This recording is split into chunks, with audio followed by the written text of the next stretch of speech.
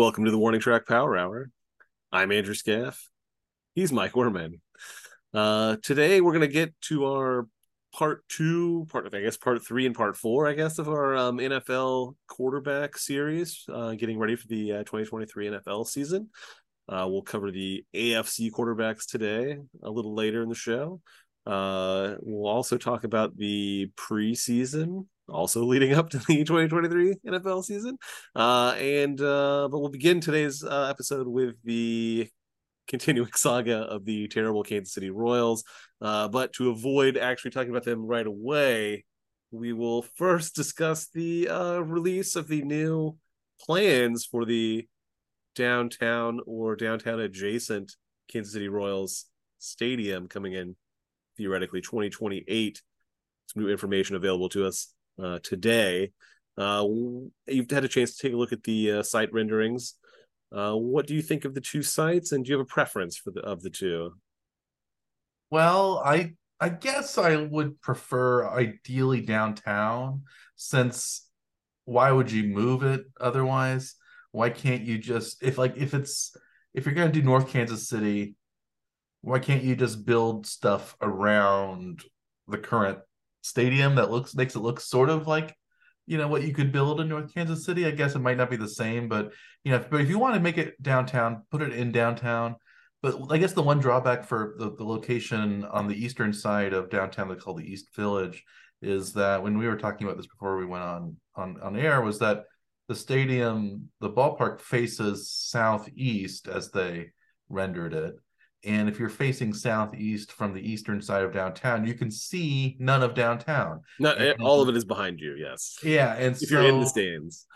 why, partly the reason you want a downtown stadium is because it has a cool skyline you can look at. And this is what they have in Pittsburgh. It's what they have in St. Louis. It's what they have in most of these places that have Yeah. downtown stadiums or adjacent stadiums. You can see the skyscrapers. And the only, in the drawings the renderings, the only thing you could see in the East Village outfield background was buildings that the Royals built as part of the downtown village, ballpark village. The So entertainment district that yeah, and would that be so that was adjacent to the kind of park. lame, I thought, because partly what's lame, I guess people think's lame about Kauffman Stadium is just you have a view of the highway and of the old Adams Mark Hotel, or maybe it's Adams Mark again. I don't know what it is. It switches names all the time. Or the Denny's that used to be up there. There's not much to look at other than the roads. But so the North Kansas City venue, at least you can see downtown from Mm-hmm. the renderings. But I I'm I'm sure I'll be excited if or when the stadium is actually built. But I guess I don't see a huge advantage over the current location. I guess you could say, well, downtown is good, but it seems like you only get with the current arrangement of the way the stadium would have to be, you get the crowdedness of downtown, but you don't get the view and the kind of the the bang for the downtown view that you would want. Well, So just the sensation that you are downtown, not just in a stadium, right? yeah, But yeah, I I guess don't know. walking around the concourses are probably going to be glass, so you can see downtown from while you're not watching the game, while you're waiting in line to get a beer or a hot dog or something. But I don't know. It's not as uh, it's just when I saw that, I was like, where's downtown? You can't see it. That was the big problem I had with it. And I just didn't really think of the way you had to orient a Mm-hmm. baseball field, because you don't really need to do something like that for a football stadium, because you go two directions in football. You basically in baseball, the batters are facing one way, and you don't want them to, I guess, face into the sun, which is why they don't face, if they could turn the park and have it face slightly west, they would be able to see a much better view. Yeah, we took a look at aerial views of most of the parks, I think, just before we went on tonight to record this episode. And we found out that, yeah, almost all the parks faced either east, southeast, or northeast. Yeah. like almost everything. There were a couple Cleveland that was were almost relatively due north. north, I think I San think. Diego was straight north. And so if you but facing it due north, maybe some people in the right field on the right field side could see some of downtown, but you couldn't see that much of it. Um, Yeah.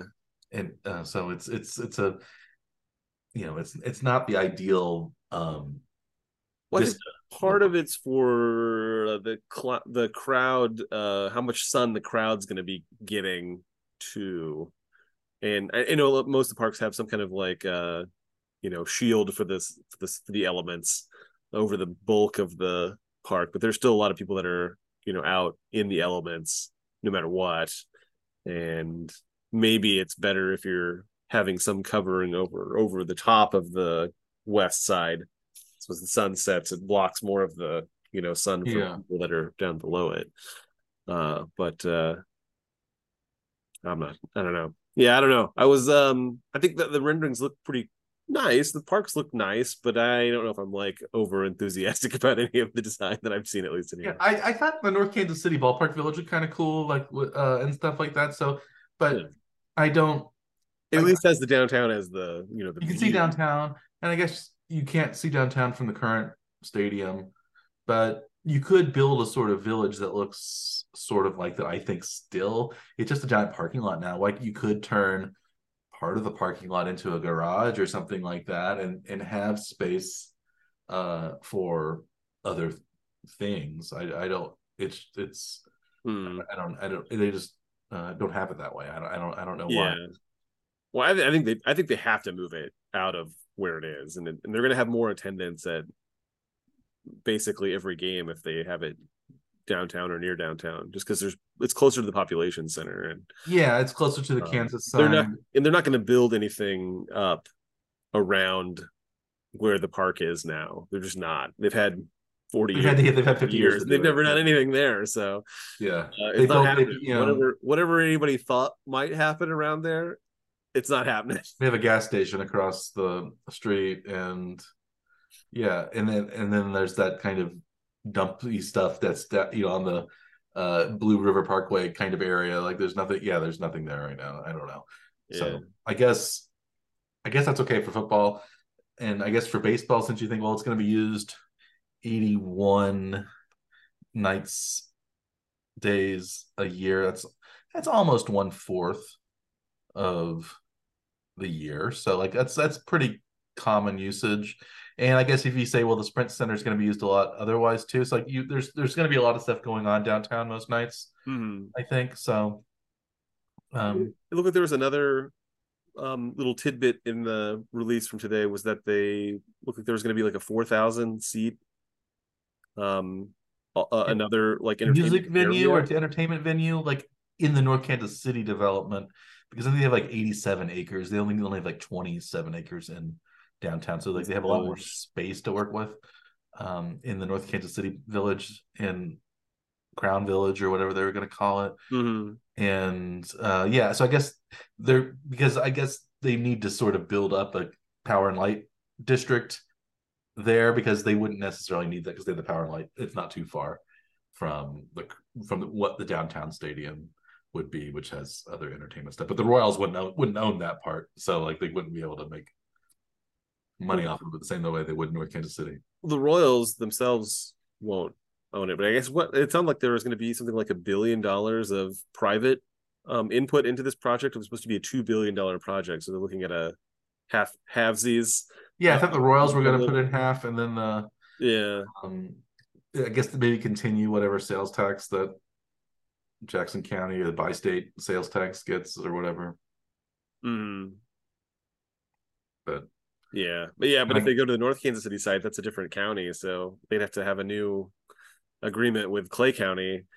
and the lease doesn't end until 2031, as we've learned. So trying to have the new stadium up by 2028 will cause problems, especially if they try to move it to Clay County. At least if it's Mm-hmm. downtown, it's still Jackson County. So maybe they could just, But you know, 2028, opening day 2028, that means they're gonna have to start this project in like 2 years. yeah, it's Like, only 4 seasons yeah. away. because we're almost done with 2023 season, and That's not a lot of time to, get agreements with all of the properties that have to be consumed in the construction of something like this. So this is a quite an undertaking that they're going about, and I'm not sure if they're prepared for all of this. It doesn't sound like they've done a lot of their homework with the with at least with the politics side of things with the counties. yeah, Uh, you have to make sure you get it ready on time. There was did you read the article this there's articles that I saw online about Vanderbilt building renovating its football stadium, hmm. and how its football stadium is not going to be ready for the season, which starts in like 2 weeks. And what are you going to do? Like, Was their old park taken down in the is it the same site? Is that part of the problem there, or is it? I think they were adding seats to um, the Oh, it was current like a renovation. It wasn't a stadium. full Yeah, they're rebuild. renovating it.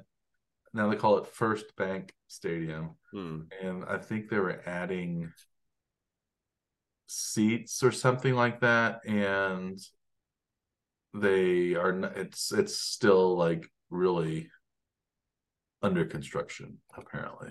Hmm. Um, and there's yeah, I just saw, I think I saw that yesterday or the day before, how um it's gonna, yeah, it's, They may have yeah, to play a home game in another park.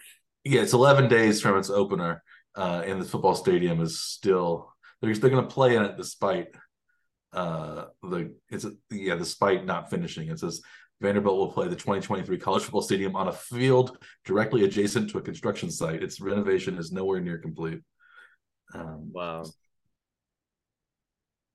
yeah, so we don't Well, want that to happen, I guess, with the Royals, yes, that's yeah. especially if they tore down the old Kauffman Stadium because they need to build a new Chiefs stadium, and then there's no place for the Royals to play. While if the stadium is delayed, will they play in?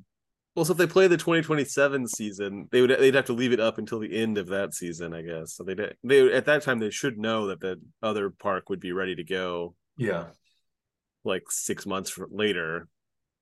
yeah, They should be mostly completed with it, I would hope.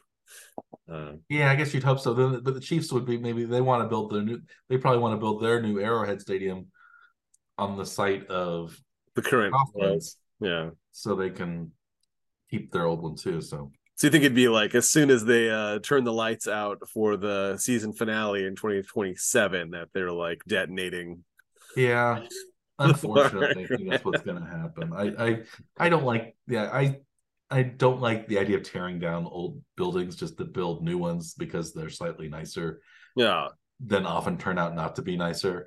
And so it's just, as a historian type of in person, I like older things more than newer things.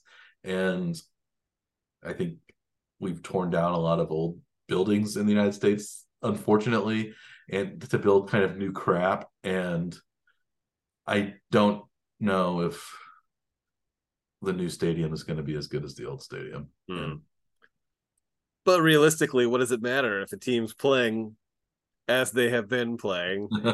I guess in the since our last episode, the team is 1-5, and they're lost their most recent game to the series opener against the MLB's worst team, Oakland A's, and are losing tonight 5-4 in the bottom of the seventh.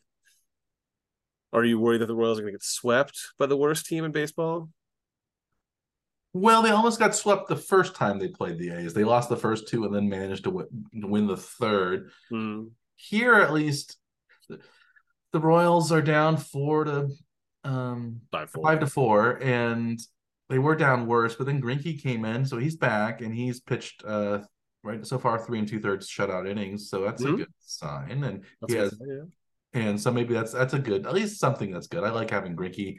Unfortunately, I don't think Zach Greinke will be around in 2028 uh, for the new stadium. You don't know that. Yeah, we don't know that, but I think, how old is Zach right now? Oh, he's got to be He's he's nearing 40. 39. Yeah, he will be, he's almost 40. He'll be 40 in October. So he will be 44 when this new stadium opens, right? Yeah. Mm-hmm. He'll turn 45 at the end of the Yes. 2028 season. So I don't think, unless he develops a knuckleball or something like that, which he might, uh, Yeah. pitching like Charlie Huff or one of those other old timey knuckleball, one of the Necros or something like that who pitched Gaylord Perry when they pitched into Yeah. like age 48 or whatever. But He does have an ephus pitch that he throws out there every once in a while. So yeah, it's not it's not that far off. yeah, It Gaylord sounds like Perry turned 45 when he played for the Royals in his last season it's in 1983. pretty good. Perry, you might remember, the most famous thing he did for the Royals was actually grab George Brett's pine tar bat and try to abscond with it, Oh, so it could not be measured or used as evidence against him. But I think they found it and they brought it back. But that was what Gaylord Perry did for the Royals. Basically, he was on that '83 Royals team, and then yeah, didn't do a whole lot else, I think. But he, I'm going to look him up real quick on Baseball Reference. But yeah, George, the Royals had a lot of those kind of end of Hall of Fame careers. mm-hmm. So he was 4-4 for the Royals, 4.27 ERA, started 14 games, pitched 84 in a third inning. That's not a So bad not too bad. twilight season, I guess, right? No, he had been released by Seattle earlier this in that year Hmm. because he didn't have a very good start. He was only 3-10, 4.94 ERA. So he did better when he came to the Royals. Hmm. And I think, yeah, unfortunately, he did not get to play for a Royals playoff team. Hmm. He Yeah, did win he did win they've done two all Cy right that Young year. awards. I'm sorry. They would have done all right that season, though. That was 83, yeah. 84 between they their went two to the World playoffs. Series teams. 84 they went to the playoffs. I think 83 was when they had kind of their last hurrah with some of their old guys from the Hmm. 70s and 80s. And then they decided, well, we're going to dump these pitchers and we're going to go with the youth movement in 84. And that's what um, brought them around, I think. When they drafted Saberhagen that next year, I guess. Yeah, Saberhagen started in 84, started playing in 84. Yeah, the pitching staff they had some people who kind of continued on, but it was Oh yeah, he wasn't drafted that year. No, he came up to the majors they that still year. had Quisenberry, but like it was still like Larry Gura and Paul Splittorff and Dennis Leonard, those guys that were kind of Hmm. done by 85. I guess Leonard came back in 86. He was out at 85, but like he wasn't quite the same.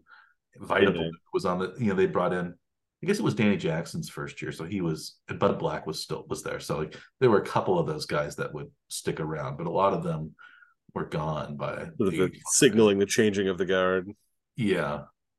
Yeah. Yeah. Well, I know the this last week's Royals had a very bizarre lineup submitted that I thought was interesting that I would mention to you. See what you think of this. Okay. How often do you think it happens where the three outfielders in the game are hitting in the bottom third of the lineup? That has to be really rare, does it not? Outfielders statting 7, 8, 9. Yeah, That would be because you would usually traditionally you put some of your power guys or your speed guys in the outfield. maybe not the best defensive players, but usually the bigger bats. Yeah, or In like the corner outfield, one of the corner outfield one of spots. the corner outfielders. The center fielder is often the leadoff hitter. Yes. So all like I guess so maybe yeah that I don't know I can't really think of a time that would happen. That's unusual. Yeah. Has it happened before with the Royals? Did you? That's the first time I've ever seen it in ever, but I don't have a way to analyze all of the lineups that have been made to see if there was if that is how rare of an occurrence it is. It has to be rare though. Like, yeah, traditionally the center fielder is the fastest guy would also be your leadoff hitter. So and usually one of the corner outfield spots is a power hitter. So like it would be very odd to have your outfield having the lightest bats, Yeah, because especially all three of the lightest bats. That is very, very, very strange. yeah, you really want your better hitters hitting up higher in the order because you think they'll have more at bats potentially in the game. So you want. And they also likely had three catchers in the lineup, which is what they've done very commonly this season, which I find completely asinine. But Well, Firmina's been playing pretty well. so Um, they've seemed to like need to find a spot for him. Melendez And probably should go to AAA. well, he should have gone to AAA when they decided he was going to be an outfielder. And so most of this season should not have happened the way it happened. Uh, there is no reason for us to have watched him learn to play the outfield at the major league level, especially when Yeah, he's not hitting well either. So like they sent Alex Gordon down, I think, to learn outfield. I think they sent Martin down to learn outfield yeah, before that. So I think there's that's precedent for it traditional even age. within the team. Yes, very weird. Um, yeah, I don't. It's one of the stranger teams that I've seen. Yeah, so it was a three catcher lineup and a 7, 8, 9 outfielders.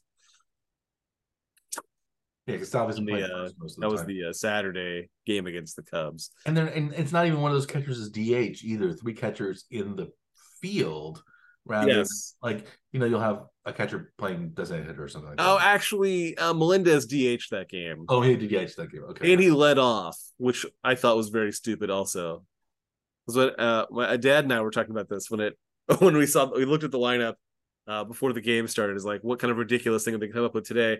I pulled it up before the game started, and I saw this. I was like, what is happening here? It's like, and then so Dad asked me what I thought Melendez was going to do for the day. I told him 0 for 4, two strikeouts, two groundouts to the right side. First four at bats, strikeout, strikeout, ground out to first. And this fourth at bat, he struck out though. It's like, oh, it was so close to the prediction of what of the futility that I expected. He was actually Yeah, I'm looking at the more lineup right now. So futile. there's Melendez, DH, Witt, shortstop, Massey batting third at second, which isn't good either. Yeah. Salvador Perez, cleanup, first base, Freddie Fermin, catcher, fifth, Matt Duffy, third, Samad Taylor, Drew Waters, Dairon Blanco are 7, 8, 9. Ridiculous lineup. Like the game was lost when the lineup card was turned in. Yeah, well, yeah. But this has been a common occurrence that like it's not very hard to tell which games are losses just by looking at the lineup card, and this is a fully a manager's issue. This Yeah, isn't because Garcia wasn't in the game. he'd Samad been Taylor. having some issues with like a rib injury. Mhm. Yeah, Samad Taylor also batted eighth. He batted eighth on Monday night, but he was Hmm. playing second base that night. So it was Waters, right field, Samad Taylor, Kyle Isbell, who were three potential outfielders, but they weren't all playing the three outfield positions that night. Yes. And Melendez was playing left. He batted fifth on Monday when they lost to the A's. So Isbell's a very strange case too, because like they've been using him in the 9 spot. They've moved him up in the lineup a few times, and he's done very well when they've moved him up. And he, is his reward for doing well and being moved up is to be, given days off or moved back down in the lineup the next opportunity. It's I would find maddening mm-hmm. if it were presumably a reward based system with a young team, and I don't see that there is reward being given to young players here in the way that the lineups have been set, uh, and especially in the bullpen then too. So like the team's bullpen is not very good, and today is the second day in a row they've decided to do an entirely bullpen driven game, which is completely asinine as just as a concept. I mean, this is an evaluation season. Why are there not more starting pitchers to evaluate? Why are you not bringing guys that could be starters into the starting position role? They're trying to use openers and stuff like this. Is like totally stupid. There's no reason for it. I don't have the It answer. makes no sense. The team says that they're being more data driven. They went out and hired a data driven manager, and we're seeing just complete garbage from decision making. This is Well, maybe it's ridiculous. completely data driven and no stuff. There's no like human sense, I guess. And so we'll just write like maybe the data says we'll just start with our bullpen and then finish with There was starter. nothing data wise that would give that impression. So if someone is using it, saying that this is a data based approach, they are lying to you, or they don't know how to use data, because there's nothing out there anywhere that says that that would be a good idea. So you don't think it was a good idea to start on Hell Zerpa tonight and Not if uh, Grinky's back. have 2 weeks Grinky? ago, when Zerpa finally made his way back up, they put him in the bullpen, which he'd only been a starter before, and I didn't understand that either. So like, if you're going to use him as a starter, use him as a starter. Why transition him back and forth between the two positions? If you want him to be a starter, try him out as a starter. If he succeeds, great. If he doesn't, then move him to the bullpen. Yeah, See how he maybe, does there. maybe it's part And of that then make a decision. If system. he's not going to do well there, then get rid of him. But like, this is, you don't learn anything from any of this. We're not finding out any new things about any of these players. It's just a waste of time. Because Yeah. I don't even think we've actually learned anything about anybody this year. We've learned that Bobby Witt Jr. is going to be a great player and He's has one of the already maybe a only great people that player. they have left alone. They put him in the two spot most of the year, and he has stayed there. You can Michael actually Garcia. glean some information from that. Everything else has just been a waste of time. Michael Garcia has proved that he's pretty good. For me, maybe some of the hitters have shown themselves, I guess, even if they are kind of jerked around the lineup.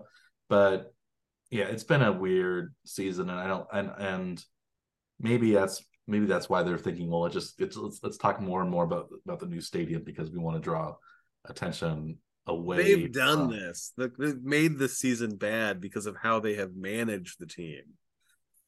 We should be learning more about these players, and we're not. This is a management problem. This is not a player problem. This is a management problem. Well, should we transition to talking about a team that seems to be very well managed? Or In just a minute, I got one baseball related trivia question for you, though, okay, before we move on. I'll list up four different people. I want you to tell me what these players have in common with each other. Okay. we've never been in my kitchen. This I'll is a complete. I take a guess play with. that would also be technically true. Walter Johnson, Steve Busby, Mike Warren, and Michael Lorenzen. What do these four players have in common? um, they're all pitchers. They are all Major League Baseball pitchers. That is one of the things that they have in common. Um, I like well, Steve Busby played the Royals. Walter Johnson probably died before the Royals became a team. Yes. Um,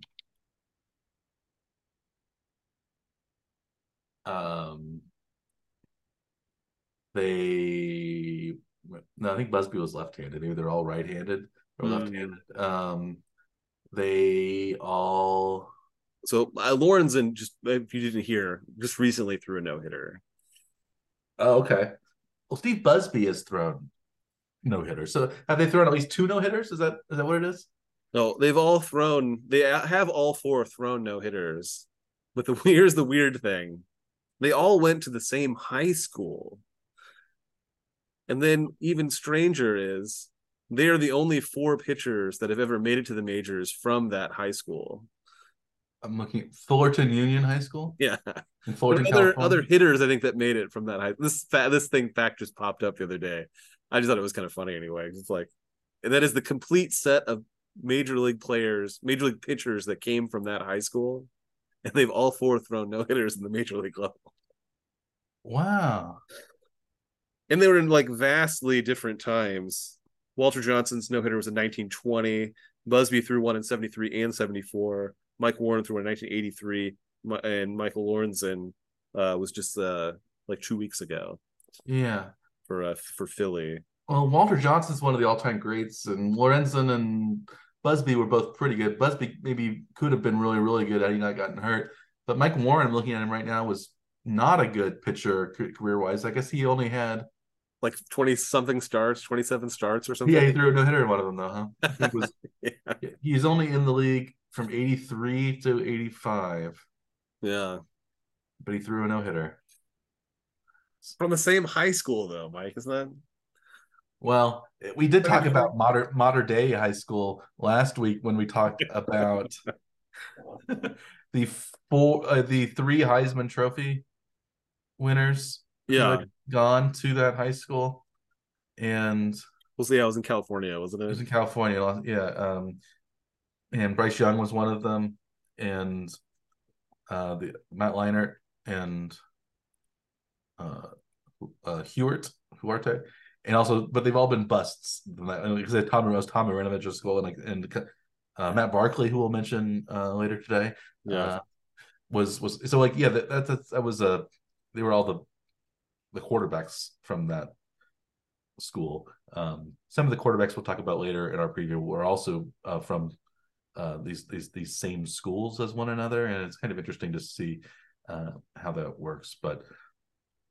I have a interesting. We'll talk about that later. I have a couple of interesting tidbits related to locations and schools, but the you so you, how about the Chiefs? How do you think they looked pretty good in their second preseason game? They had a few jitters early on the offense when Mahomes was there. There were some drop passes, but then once things started going, they steamrolled the Arizona Cardinals 38-10, and all four quarterbacks had well over 100 passer ratings. Mahomes was actually the lowest, I think, at 108 or something like that. 105, something. Yeah, somewhere in that Yeah, area. Yeah. it was. So, do you think the Chiefs are are rounding into form already? Do you think maybe the biggest story was the quarterback play, where we have Shane Buechele possibly challenging Blaine Gabbert as quarterback number two?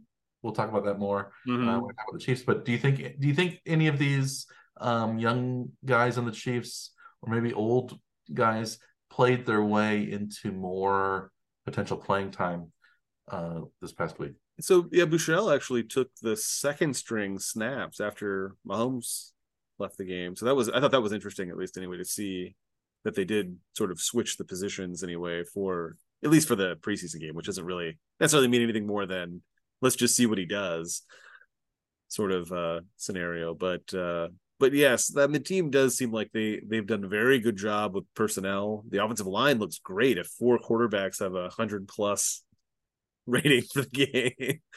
Uh, they seem to have been pretty solid at protecting the quarterbacks. None of them were sacked in the game. Are the Cardinals just really, really bad though? It's possible, but usually there'd be some pressure though, even if the team's not great. Yeah, third string, fourth string, there's Yeah, going to be something, but yeah, there wasn't much. the receiving crew all look pretty good. It's 17 different receivers caught at least one pass. Yeah, I think the biggest problem though is that Chris Jones remains not in camp and holding out. Do you see an end to that, or is that just going to last until the beginning of the season, or is it going to go into the season? Do you think? You'd think that it would have to end pretty soon. I haven't even heard about any progress made on the contract though. I haven't. I heard that the this last week the Chiefs. I don't know if they actually announced it, but it came out that they had made a large, what they claimed to be a large offer that has so far been not accepted, at least anyway. Uh, but we don't know what those numbers were, if they're close or if they're talking, or we don't really know anything, do we? Have you heard any more information? No, no. I just heard information today, Tuesday, that maybe he would hold out into the season if Into the possible. season. So that's all I've heard. That's so it's none of the news has been good. Not encouraging anyway. Yeah, yeah. So I don't know. Sometimes though that sort of posturing doesn't necessarily mean that they're far from a deal. Maybe it's going to end soon. Who knows? But Yeah. sometimes I guess sometimes where there's smoke there's fire too. So it's hard to say. I guess the Chiefs are not looking for a trade partner right now. That wouldn't help them for this season. So they really just need, even if they don't want to offer Jones a long-term contract, they just need him to play this season. And maybe Jones can play well enough that he'll get if he's not going to get 30 plus million a year from the Chiefs, maybe if he plays well, he can get that much money from another team. The Chiefs or someone else anyway, or Yeah. either one. Yeah. But I don't understand the how he's got to have some number in mind as to how far he's willing to go for this season, how much money he's going to sacrifice because he's getting fined like $50K per day by not being in camp, and now he's up. I think he's missed a workout bonus that he would have gotten. It was about $500,000, so he's either at or past the $2 million mark, and as to how much money is left on the table for this season. Uh, he's got to have some number in mind about how much he's willing to, sacrifice. I would think. Yeah, and you would think that it's not quite like the Lamar Jackson situation where Jackson famously did not have an agent for at least most of it. Jones does presumably have someone who is advising him and Mm. and doing most of the negotiation. Um, I don't know who his agent is. Jason Katz from Katz Brothers Mm. Sports, it says, according to Spot Track. But yeah, I don't.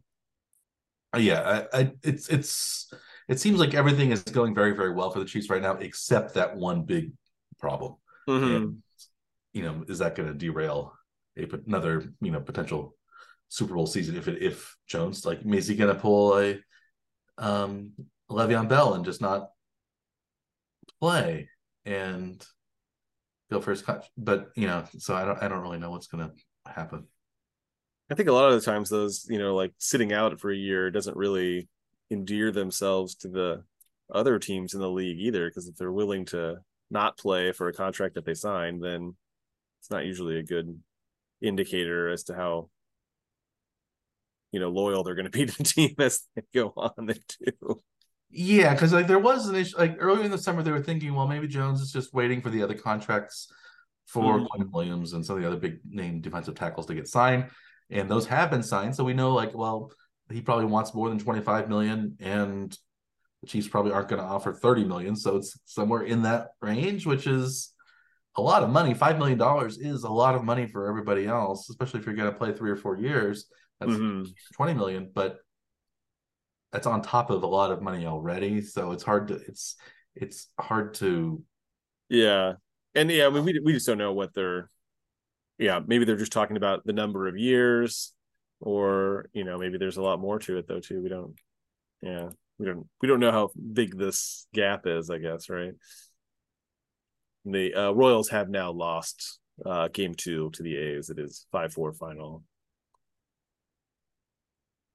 Just so you know. Yeah, they lost 5-4, not surprisingly. But I guess Brinky pitched well in his comeback. If Sure. only he had been the starter, right? That would have been Seems like that would have been a better thing to do. If you knew Greinke was going to be back, then I don't know why he wasn't starting the game. That doesn't seem to make much sense. maybe he was late. We got through It somebody out there. could be. I doubt that. Oh, The Bay Area traffic can be a nightmare. I forgot to mention that yesterday the Royals lost on a walk off from a player that they released after last year. Did you notice that? The Brett Rooker hit a 2-run homer in the ninth Oh, inning. Uh, revenge for Brent funny anyway. Rooker. Anyway, sorry. Let's stop talking about the Royals. Well, so The Chiefs. Anything else about the Chiefs game? What about the running backs? Does anybody look interesting, or are they weren't well, I really think, necessary so much in the last game? yeah, one of the things that maybe people thought, so Pacheco has been recovering from his offseason surgery, hasn't been really doing much. So it looks like he's going to play in Hmm. the last preseason game. But there's also Clyde Edwards-Helaire, who's trying to kind of reestablish himself as a high quality running back, and that's not going terribly well. But it doesn't seem like the Chiefs are going to get rid of him. They didn't go for his 5th-year option, but he's still on the roster. And McKinnon still looks like the guy he was last year. There was some commentary early in training camp about Deneric Prince possibly making the roster, kind of like Pacheco, an undrafted free agent, rather than Pacheco was a 7th-round pick. But lately, it's been Lamichael Pirine who has surged ahead and maybe is going to get maybe the backup running back position, even maybe second position rather than even third or fourth. Mm-hmm. With McKinnon as the third down back and maybe Edwards-Helaire as number 4, but and Deneric Prince is out. Practice squad, maybe, or Practice maybe. squad, yeah, he was lined up maybe as a kick returner. That's always been really doomed. But Richie James has proven that he seems to be a pretty good returner as well. So I think that's surprising. Michael Pirine was on the Bengals with his cousin Samaje Pirine last year, and then he went to the Chiefs practice squad at the end of the season, and he's still with the Chiefs. So I don't know. Did you see anything you thought was interesting out of the running backs? Yeah, not so much. Yeah. What? Yeah, McKinnon had that one really nice run. It was like nearly 20 yards, but that was there wasn't anything too exciting, I think, on the run. I mean, Bouchel's run was pretty nice. I don't know if you saw that Yeah. where he had His a nice touchdown run? cut at the end Yeah. to get into the end zone. That was pretty good. Yeah. He was 10 for 10 with rushing touchdown. Actually, Blaine Gabbert. I had heard Blaine. Actually, I think Andrew was talking about he wasn't planning on playing Blaine Gabbert that game, but he decided to put him in anyway later, and he ended up having a perfect passer rating. Yeah. The 158.3, 2 touchdowns, 7 for 8. 150 yards passing or something like that. So it was not too shabby. Yeah.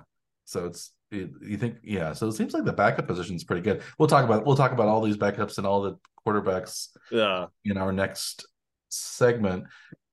How about from the receiving core? How about Rashee Rice though? He was probably the big star of this preseason game. 8 Yeah, catches, 96 yards. I think he had an early drop, but he did well after that. He missed his first pass, and then he caught the last 8.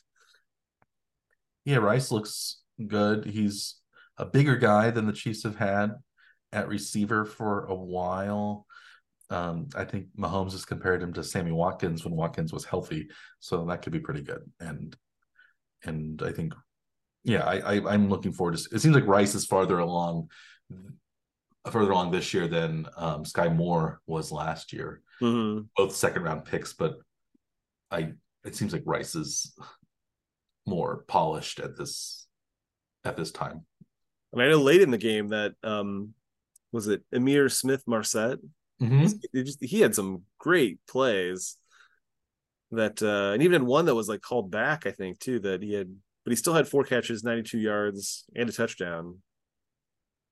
Any chance he makes the team as a long shot? Yeah, maybe he's the number 7 receiver. If there's a receiver that doesn't make the team, I'd kind of like to see Justin Watson not make it because I think he was inconsistent last year. He doesn't offer a whole lot. Mm-hmm. He had a couple big catches, but he had a lot of drops. And I think I like to see Justin Ross, Smith Marset, some of those guys. You see what Rice and Sky Moore and do as well. So yeah, Smith Marset, he was a 5th-round draft pick. I didn't realize he was drafted. Yeah. He was a 5th-round draft pick by the Vikings in 2021. Oh, okay.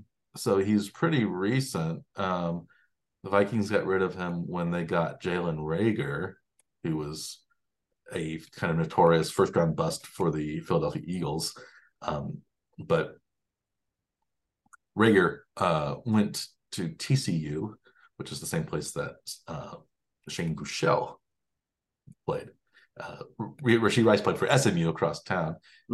But yeah, the Reagor only had 8 catches for 104 yards last year for the Vikings, so he did not do a whole lot. But I guess Smith Marset was seen as more expendable, and then but maybe the Chiefs have found somebody because Mahomes can make players look good, and maybe the Chiefs back quarterbacks can also make players look good, and maybe Smith Marset has something has clicked, and he's figured something out. So maybe if he can't catch up on the Chiefs, maybe he can catch on to somebody else, and which I think is the next best thing for these guys. So at least for me, from as a fan of the Chiefs, I Yeah, would like it's sad sometimes seeing the Chiefs or your team cut some guy and they end up playing on another team, but I yeah. think you'd rather have that than picking up a lot of cast offs from other teams to try to fill your roster.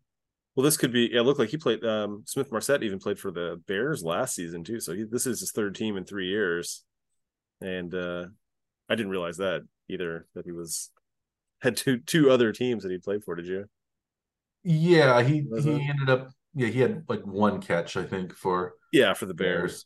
Bears, and yeah, so he didn't play a whole lot, but he's on. Yeah, he's a fringe. I guess he's a fringe active roster guy, and maybe he's good on special teams and things like that. So that would be good to have. I think the Chiefs are. I'm excited to hear about. Excited to get the season started and see how the Chiefs are going to do.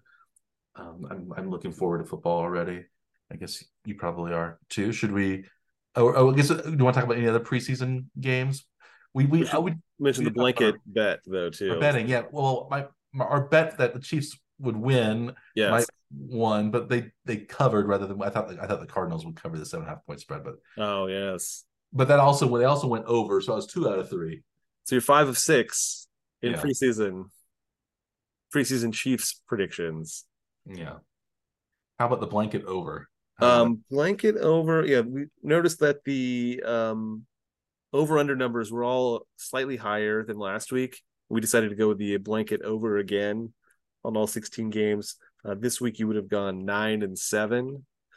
So you'd have been plus $200 on your $1,600 outlay, which isn't that's an okay gain. It's not great, but it's still a gain. It's money. Yeah, yeah. Yeah. Even if there had been, um, the juice having to be paid, you still would have made 100 and 130 bucks or something like that. So Hmm. yeah, it's yeah. So right. So do you want to try? Let's see what the blanket over does again for week 3 of the preseason. 'Cause it looks like the over under numbers are all low again, Well, they're and about in line with last week's numbers. It's gonna be very close to what last week's like average over under number was.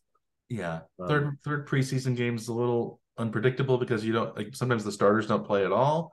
But we've heard that Aaron Rodgers is going to play for the Jets hmm. for the first time in preseason in 5 years. He hadn't played in the preseason since 2018, so maybe the Jets have been doing pretty well in preseason. Maybe they can Hmm. do it against the Giants for the Mayor's Trophy or whatever they might call the winner of the Giants Jets preseason. I guess they didn't do too much in the last game. They lost to Tampa Oh, they did.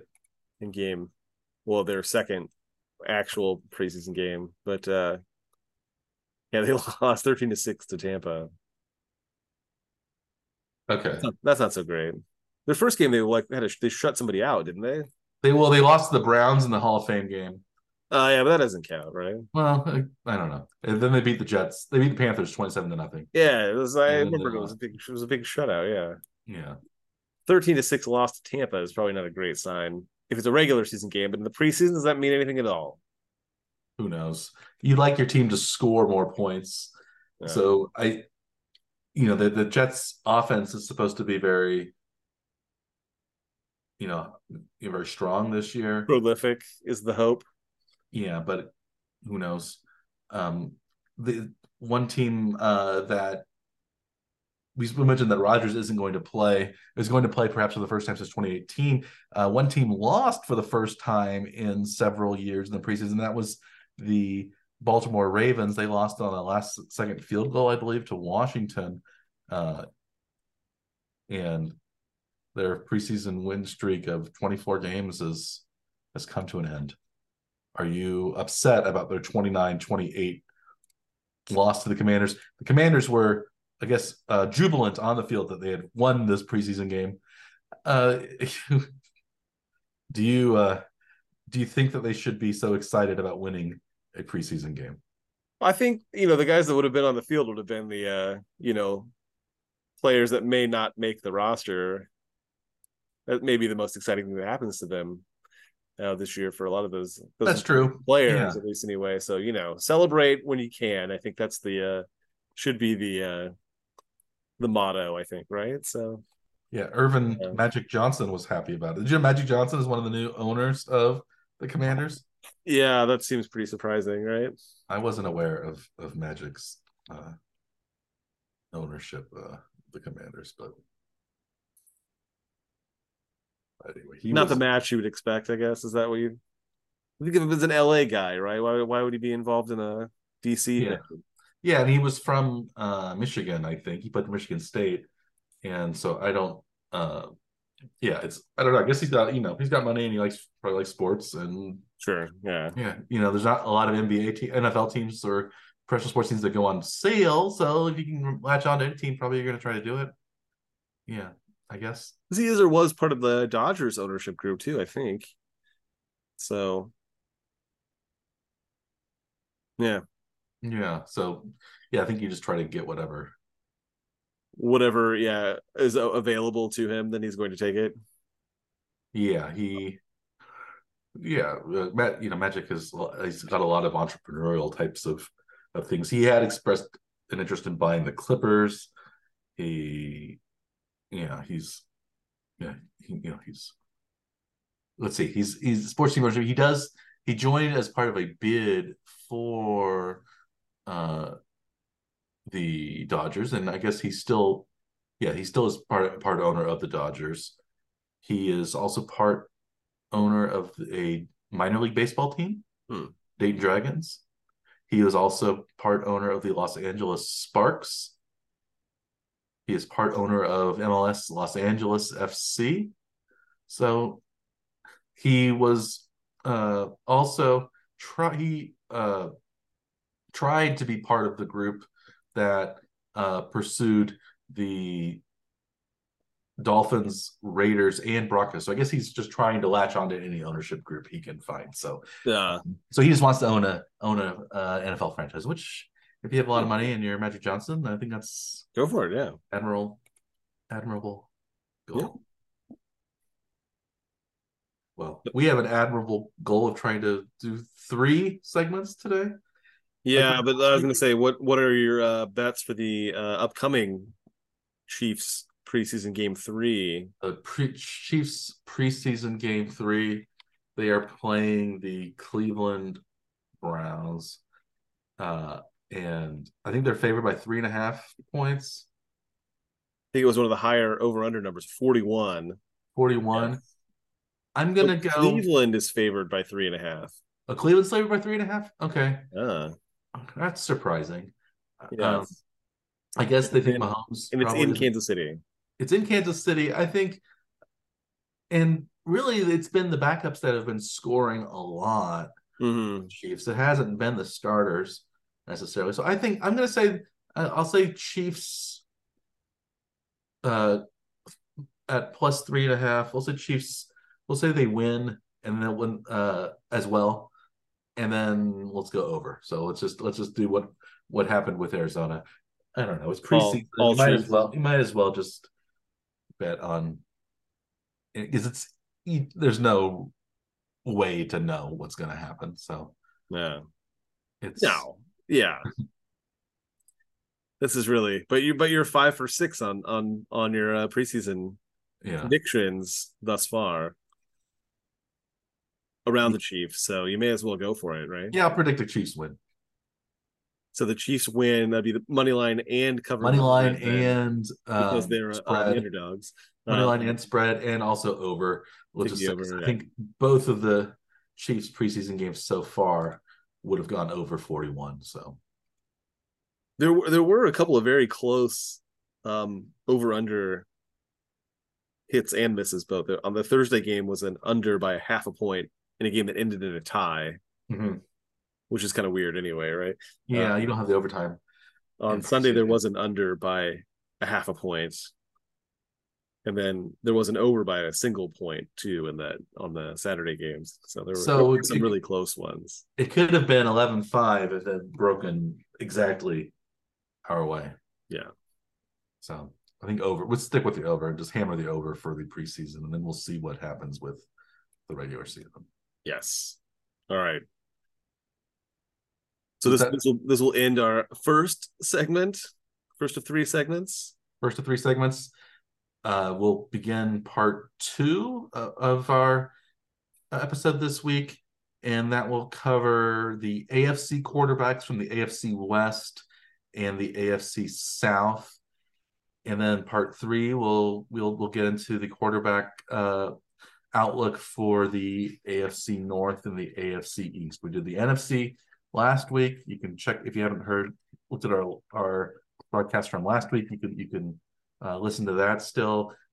Parts 2 and 3 of our episodes last week were the NFC. Parts 2 and 3 of our episodes this week will be the AFC.